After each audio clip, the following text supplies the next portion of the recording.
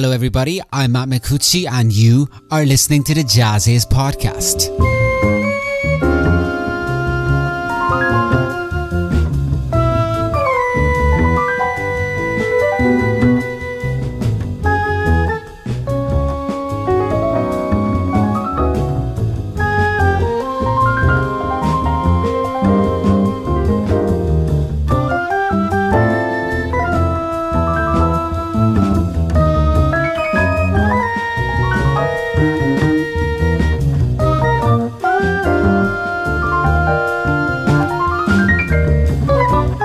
Hello everybody, Jazz Is online editor Matt Micucci here, welcoming you to the premiere episode of our brand new podcast series of regular conversations with some of the most amazing artists on the jazz and creative music scene today. A series that we have decided to simply call the Jazz Is podcast.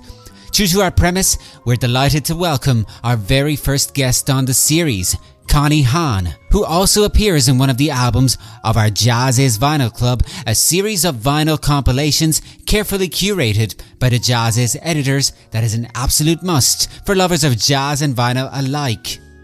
Connie Hahn has grown from being a rising star in jazz to one of the art form's most acclaimed visionaries and unique voices on the scene today. The New York Times has described the pianist-composer as the rare musician with fearsome technical chops and a breadth of historical knowledge. Her new work, Secrets of Inanna, certainly reflects the verity of this statement. Due to be released on September 23rd, its compositions are inspired by the Sumerian mythology of ancient Mesopotamia, specifically the goddess of love, sensuality, beauty, fertility, procreation and also war, Inanna. A fiery and independent woman who does as she pleases, often without regard for consequences. We take the new record as the starting point for a stimulating conversation about music, history, philosophy, fashion, and much more. So fire up an Audio Teeny and listen to the audio waves as they fly through the air. Welcome to the Jazz Is podcast.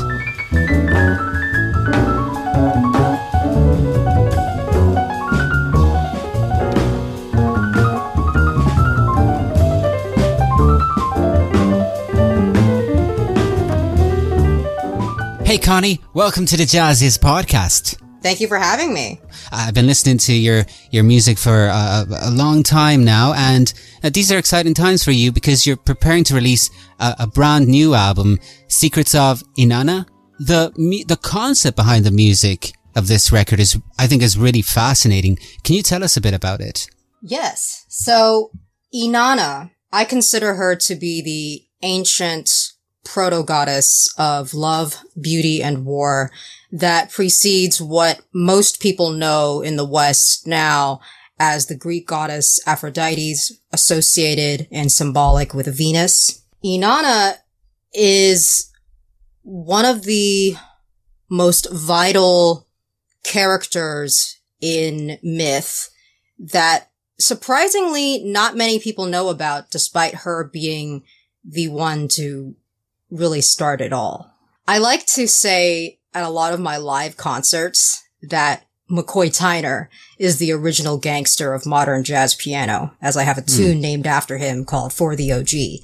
I consider Inanna to parallel that in that she's the OG of the mother goddesses. And so is there a part of you that identifies with her? Yeah, so it's a pretty comprehensive and rich lore that she encompasses. And there is an amazing comprehensive retelling of what is considered the cycle of Inanna, which comprises 3 different stories or epics that were painstakingly translated from fragmented ancient cuneiform tablets from the area known as ancient Mesopotamia, but which is now Iraq, Turkey, and Syria.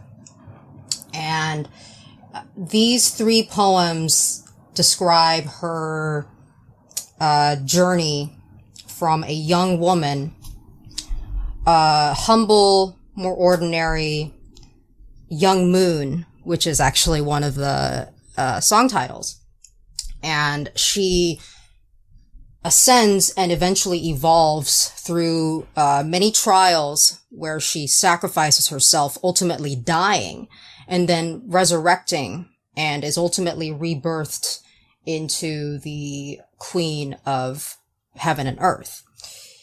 And the main story that I really identified with, first of all, was the Descent of Inanna, which is probably the most famous Sumerian myth.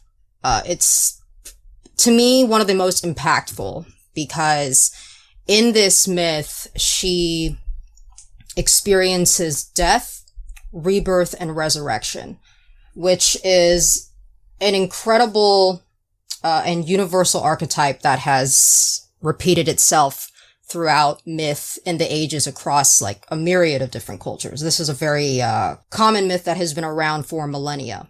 Right. And the idea is that you go through a rite of passage where from the beginning you're like I wouldn't say a child, but you haven't reached enlightenment yet, let's say. Mm-hmm.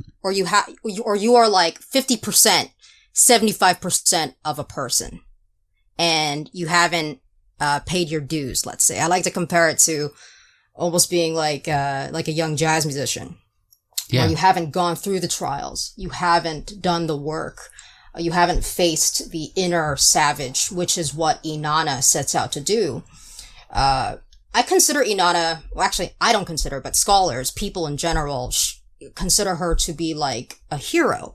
And the hero archetype is probably the most famous archetype in myth. And she is a hero that sets on a quest to find herself by facing her inner darkness, which is exactly what she sets out to do when she descends into the underworld. And in descending to the underworld, she needs to confront her older sister, Ereshkigal, who is the queen of the underworld. She's like the dark queen. She reigns across this vast, dark abyss that I think symbolizes just anything scary, right? Anything that's outside of the comfort zone of any human. The reason I love mythology and myth in general is that these are like ancient stories and ancient ideas and pieces of wisdom that can be imbued into modern living and like modern philosophy of like how to be a person. And for me, especially like as an artist and a creator. So, she faces Ereshkigal, and Ereshkigal, kills her for her arrogance in thinking that she can gain an audience with her. This is such an incredible point of the story because her corpse is flayed and hung on the wall of Ereshkigal's throne room as a trophy, just to show her savage, like, I really don't care about your purity and your light. That's what Inanna represents. And in fact, Ereshkigal is like jealous of that. Mm-hmm. So in order for Inanna to be saved and to reascend back into the heavens, she needs to sacrifice someone that she holds dear, which happens to be her husband, Dumuzi of Uruk, which is also a song title. Yes. And the Galu demons that work under Ereshkigal's wing pursue him and eventually capture him, and he is able to take her place. I'm not explaining that in the correct order.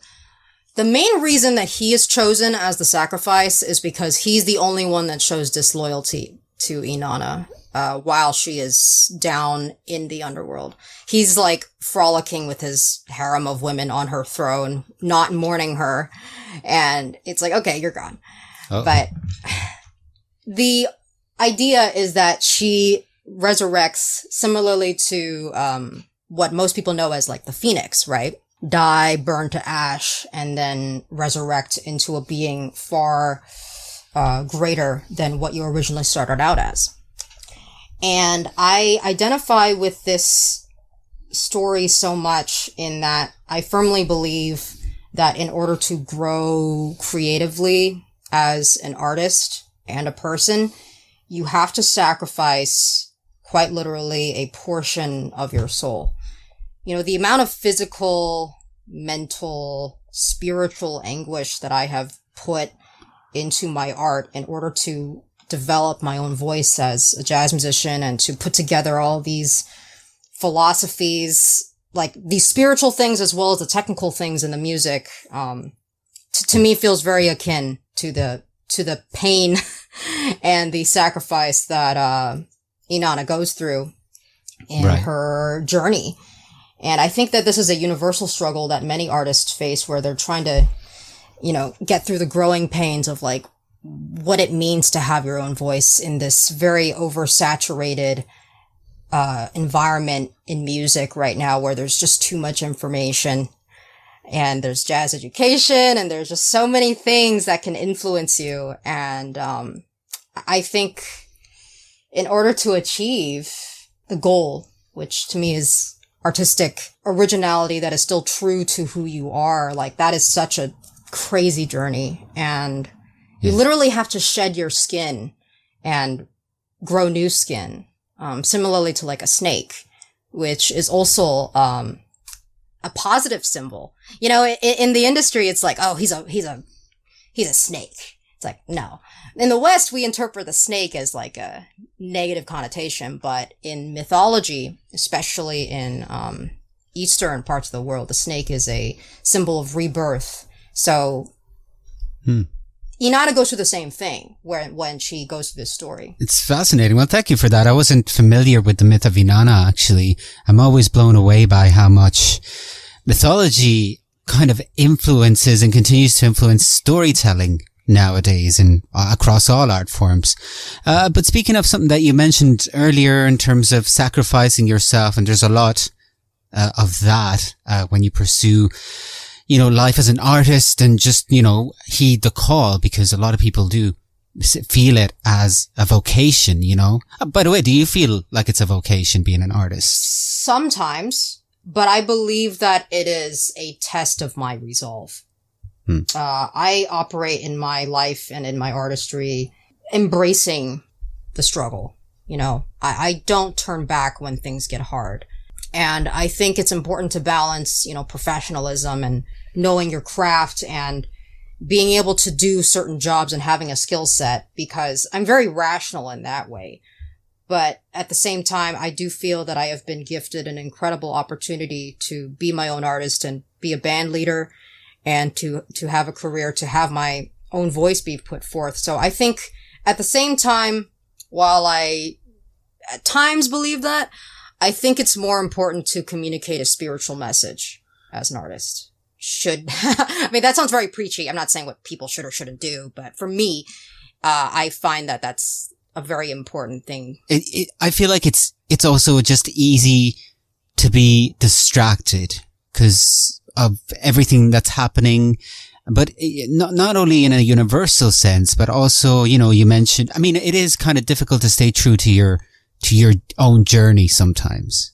Yeah. And this is why the myth of Inanna and being inspired by stories, and especially a hero story, that can be extremely illuminating to developing a laser precision focus to what your vision is and communicating what your vision is.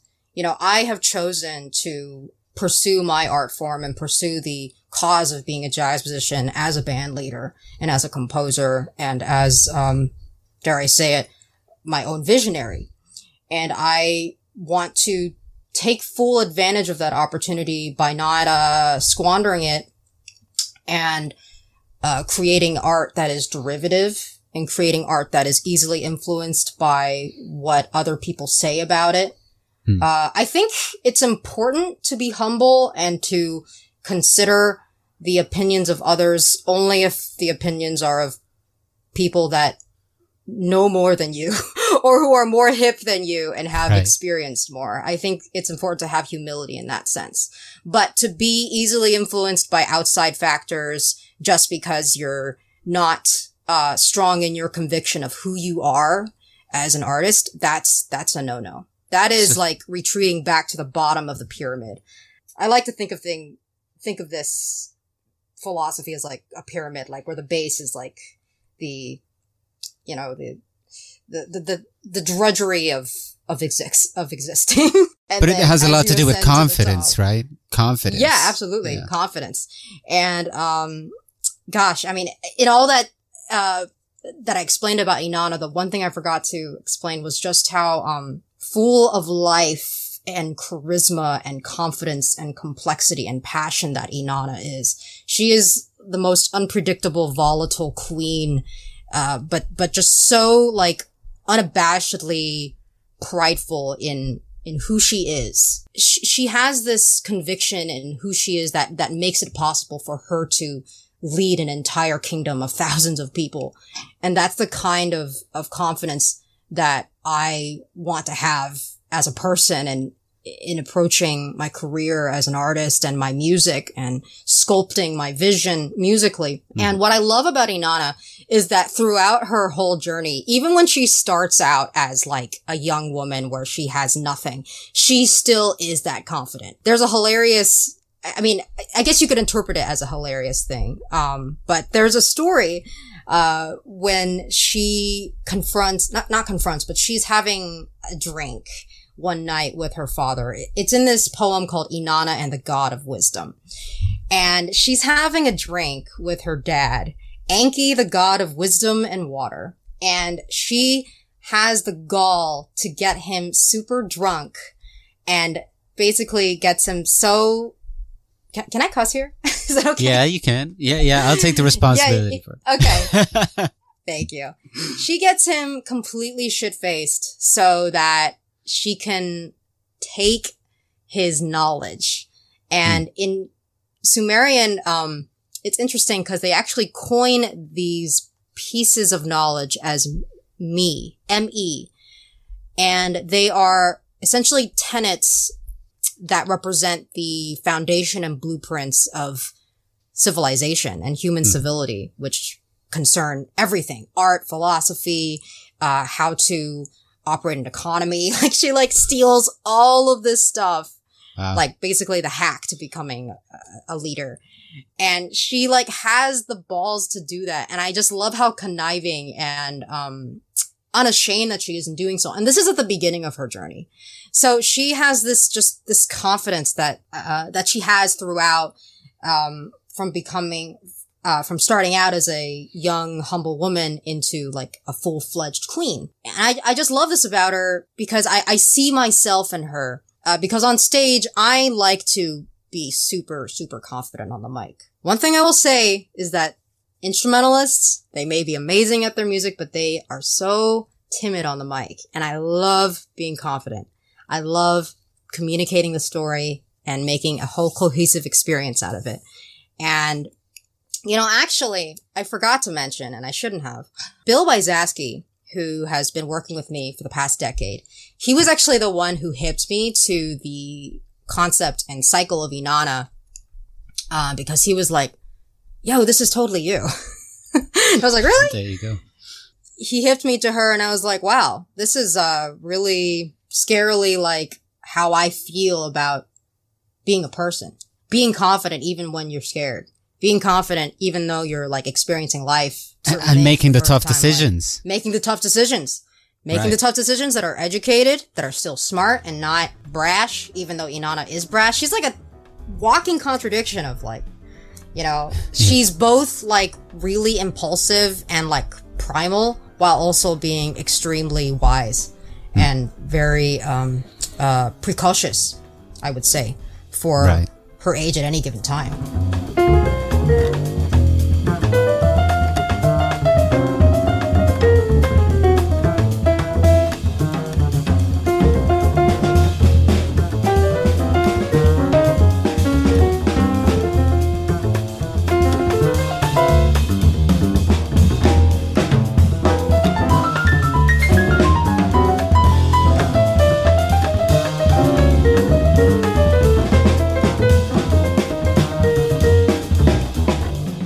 The track you are hearing is by Connie Hahn, and it is from Secrets of Inanna, which will be released on September 23rd on Mac Avenue.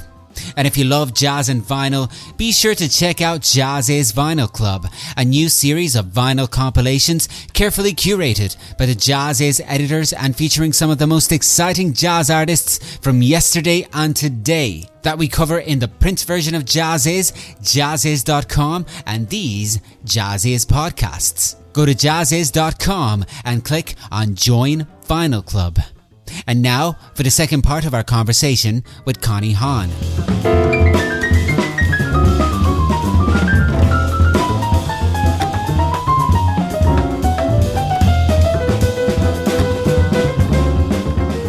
Because when I think of Inanna, just reading up that little bit that I read about her, she is the goddess of love, sensuality, fertility, but also war.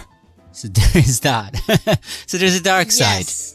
And it's kind of, it's okay to be cool with your own dark side. Well, it's amazing that you mentioned that because, to supplement my, my study right now of mythology, I've been reading this amazing book by, an author and celebrated pop culture scholar, Joseph Campbell, and it's called, The Power of Myth. And wow. he explores pretty much every single avenue in which mythology permeates modern life, from popular culture to intimate everyday living and achieving enlightenment. He talks about literally every single culture, mythology in every culture from the east to the west. And the reason I mention him is because he talks about this idea of suffering and how when a human suffers, that is when he feels the most alive, and that is when the opportunity arises for growth or ascension.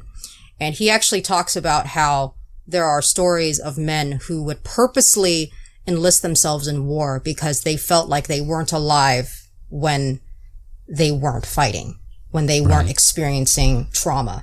Isn't that screwed up? It's really, it is, yes. Up. For some reason, I think, it's one step away from the Italian futurists who actually kind of venerated war as a cleansing thing.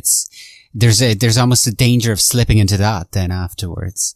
But just as long as you are able to maintain a balance, then I don't know, maybe venturing out into something darker can be a positive thing. Oh yeah, and to me that's actually what fuels a lot of my writing, specifically on this record.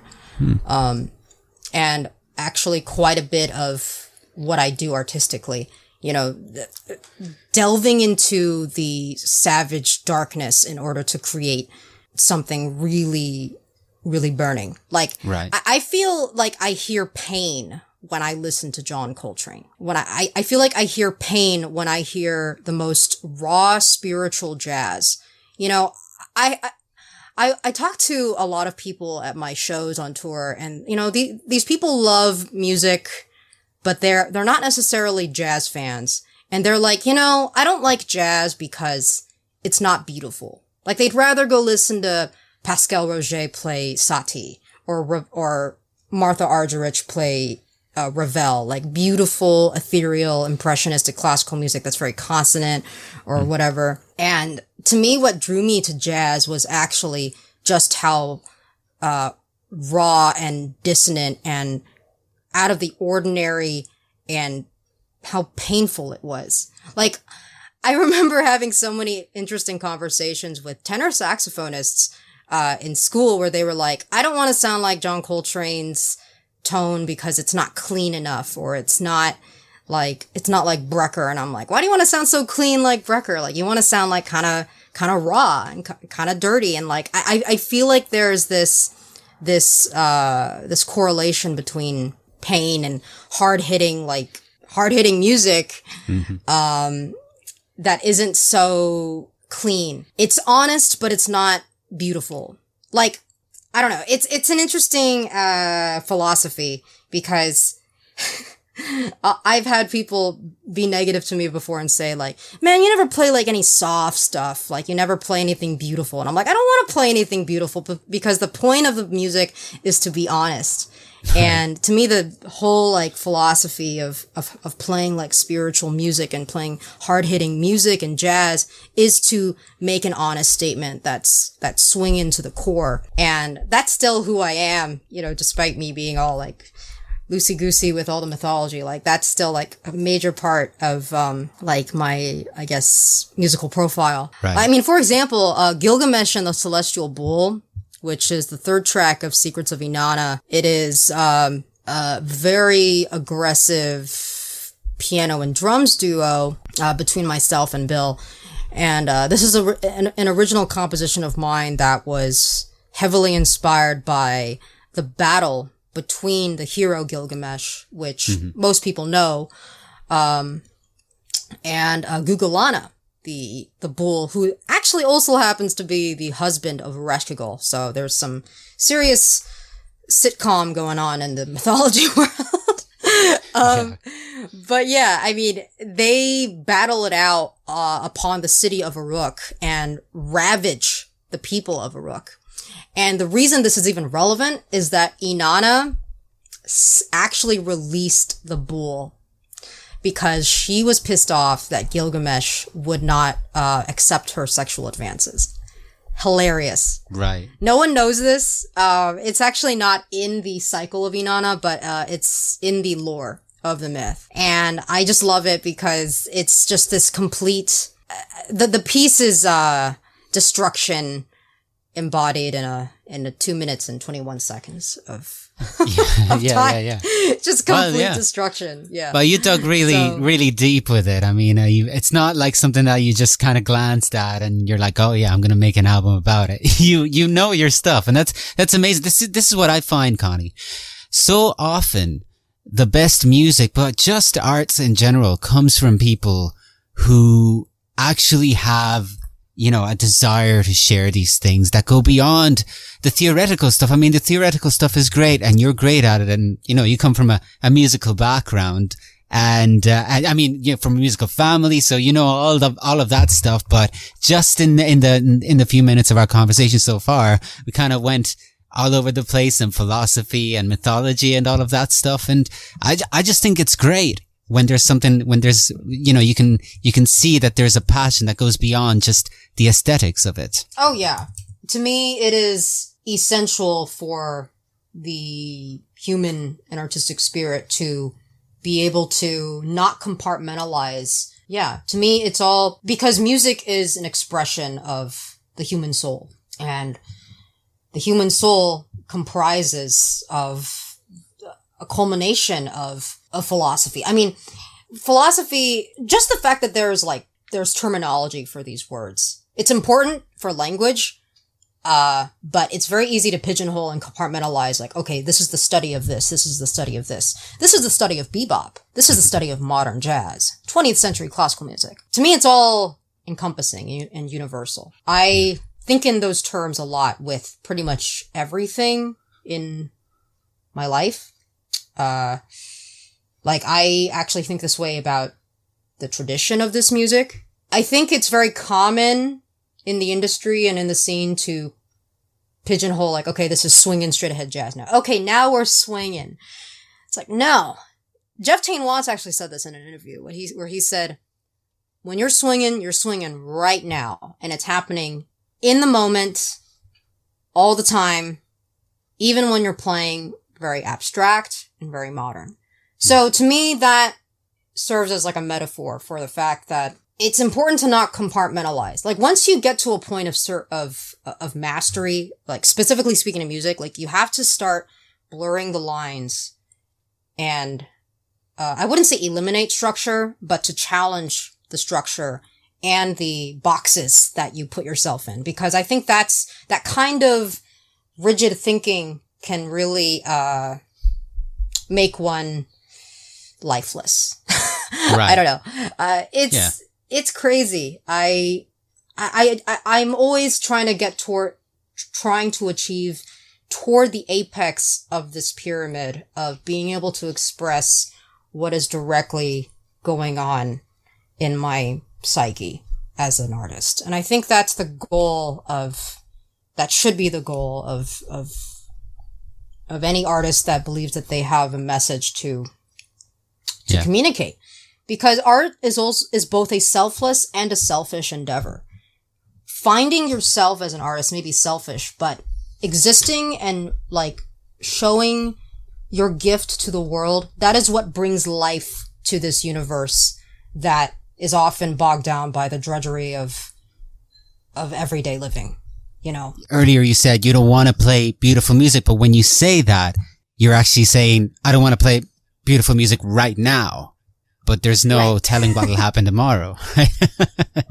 Right, exactly. Yeah. I embrace as any good musician, I don't want to say good, but as any complete musician should, I embrace the full spectrum of what music has to offer. Because similarly to the spectrum of human emotion, you don't just have one mode. Like, I think I would die 30 years sooner if I just stayed angry all the time. I mean, there's a great analogy to the philosophy of dealing in binaries, duality, and how duality, yin and yang, light and darkness. Oh, this is Star Wars now. The Force. It's all good. Well, Star Wars is also philosophy. Well, it's also myth. And in fact, that is one of the biggest pop culture references that Joseph Campbell makes in his book, because it's the most identifiable. It was written in the 80s, so it makes sense, right? But yeah, I mean, you wouldn't have conflict without resolution. You wouldn't have dark without light. And I love playing beautiful, consonant, melancholy music. One of the reasons I love, and many other jazz pianists love, Ravel is that he is able to play with he's able to compose with such beauty and hope that is imbued with melancholy. And that is like what I love about like a major 7 sharp 11 chord or a minor 11 chord, because it sounds both sad and longing, but also very hopeful.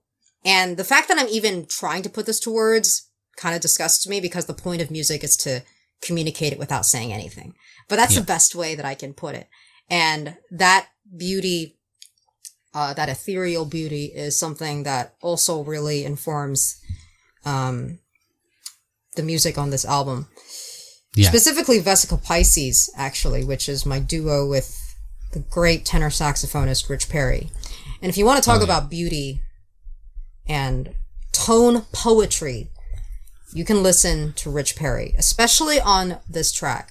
He's so melodious, and just like he has this, it sounds like he's crying when he's playing. Yeah. You know, it's so beautiful. And when I wrote this tune, I was actually listening to a lot of Stephen Sondheim, which falls outside of the jazz, idiom, but he writes with very similar harmony to like Ravel, where it's just these constant, it's like functional, non-functional harmony, where there's a very centered key diatonically, but it's moving through these sounds that sound just like you're traveling through space, and it's like really beautiful. It's like a film score. I mean, it's musical, so it has to be more a film score. It has to be more literally attuned to what is going on in the story.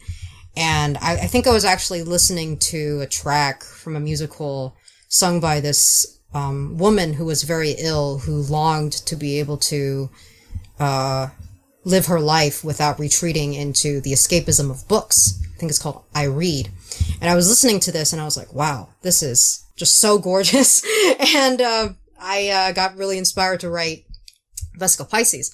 So that's just one facet, though, of my musical personality, my profile. Yeah, I don't know. sure. I mean, I know that you don't like to be put into boxes because when I hear an album of yours, I hear all manners of configurations, you know, from the duo to the trio, quartet, quintet, what have you, you know, and, so that's another way in which you kind of express your freedom. Oh, yes. And freedom is the goal, to be able to express through all the nuances of human emotion, like, to be able to go 360 across the yin and yang of the opposites, you know. So is that what drew you to jazz in the first place? Because that goal of freedom in your mind? Because jazz really does kind of, I mean, it's renowned as an art form to kind of, for granting musicians with that possibility. With that you're potential. 100% right. Mm-hmm. Yeah. When I discovered jazz, the reason I wanted to go after this particular art form was because of the fact that you were free to improvise and create your own voice and be able to do essentially what you wanted.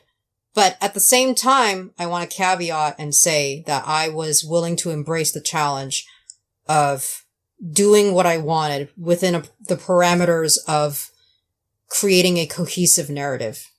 There's actually a great interview where Brad Mehldau speaks so eloquently about this idea that because jazz, like the vehicle for jazz is improvisation. So unfortunately, the ending result of that is a lot of fluff, a lot of it being unfortunately acceptable to make a lot of egregious, I don't want to say mistakes because I embrace mistakes. That's what makes jazz interesting. Because a lot of the great music that happened in all the revered recordings are probably mistakes. So, what I'm trying to say is that he said that it was easy to get a lot of bullshit, right? And yeah, that's true. My idea was to balance this openness and freedom to be able to spontaneously compose, but also do it in a way that was still musically not sound. But, I mean, that sounds so, I don't know. But I think he was comparing it to classical music where it's like everything is so perfect and the intent is so perfect and the way it comes out is so thought out. And he was saying that the challenge is to still create beauty in the moment. And that was, I loved the idea of taking on that challenge and being able to create something in the moment that was really good because. Yeah. Although it is interesting how that happens though, because even when we think of classical music though, I somehow doubt that someone like Bach would have played a composition of his the exact same way every time. Maybe I just don't want to believe it. Yeah. I wouldn't be surprised if the great classical composers were also good improvisers. And I think it was only, I don't know what year, but somewhere along the lines, history decided that classical music was classical music. It was going to be studied and revered, and it's just the way it was. But I think the greatest cats, like, who moved the music forward in classical repertoire, they had the ability to improvise because they understood how to manipulate the, like, underpinnings of what made the music good. Well, so I mean, we talked about philosophy, mythology, music, and all sorts of things, but there's one thing that I also wanted to ask you, because we did mention the word confidence, and that confidence, of course, comes from knowledge, which you have, definitely. And then there's the music itself. But then there's also, when I think of your music, a visual side to it. Because I think that even when we look at your album covers, for example, when we talk about kind of getting outside of those boxes and maybe defying, a perception of musicians who work within certain genres or styles or art forms, I think you kind of get away from all that and do your own thing in that sense too. I've said before that expressing my my vision or my artistry through fashion, beauty, and visual poise and charisma, is equally as important to who I am as an artist, as my music is. Because I think, especially when you're consuming an artist's live, it's an audio visual experience. It's not just auditory. And I like to make it an overstimulating sensory experience when I perform and when I express myself through my artwork. Because I think there is nothing wrong with the idea of an artist creating a myth around their own brand. And visually, that is a huge part of my brand. Mm-hmm. One of the most famous stone terracotta reliefs that was excavated of Inanna is a famous portrayal of her standing upright with wings and talons for feet. And she is flanked by 2 lions and 2 owls. And the lions represent her courage and her strength, and the owls represent her inner darkness and her wisdom. And that image is burned into your brain if you know Inanna. Right. And it's powerful. Like music, like, you know how the saying, like, an image speaks 1,000 words? Yeah. Yeah. It's the same idea. And I think that I want my music to do that. I want my image to do that.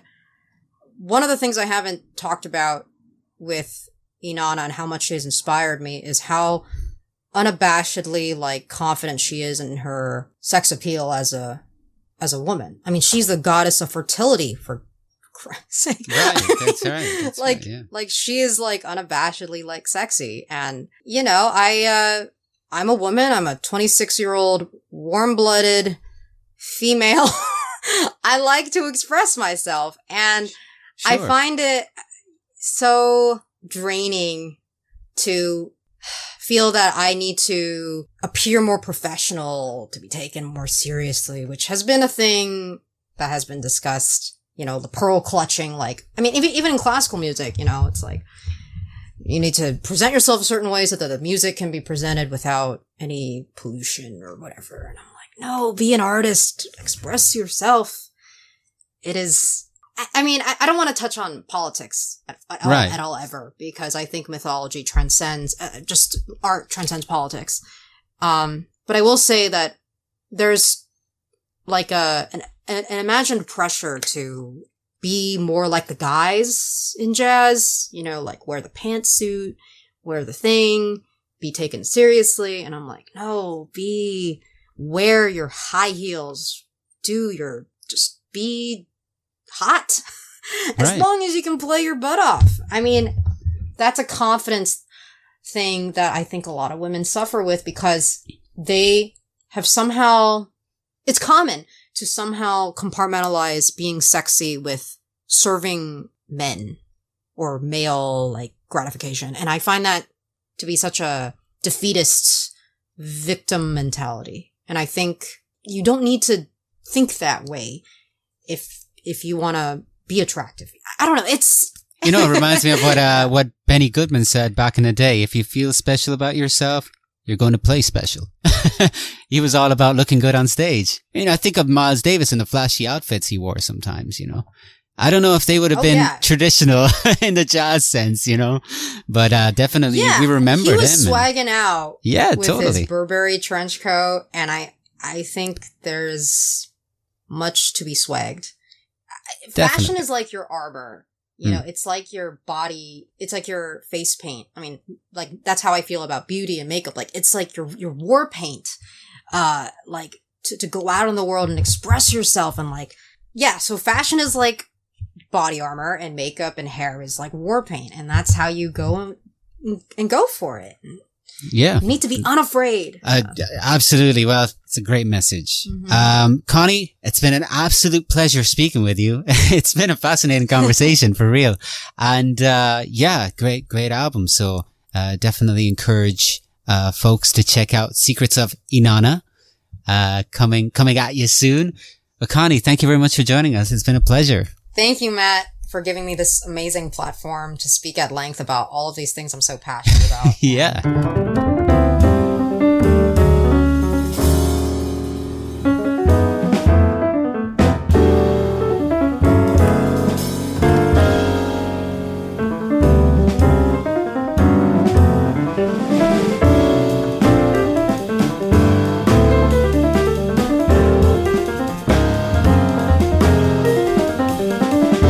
I hope you enjoyed our conversation with Connie Hahn. Her new album, Secrets of Inanna, will be released on September 23rd on Mack Avenue.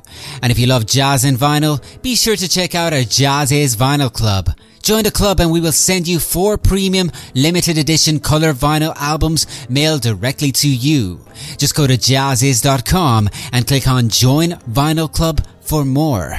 And as music from Secrets of Inanna plays us out, I encourage you to keep an eye out for more Jazz Is podcasting content coming at you real soon. In the meantime, this is Matt Micucci signing off. See you soon.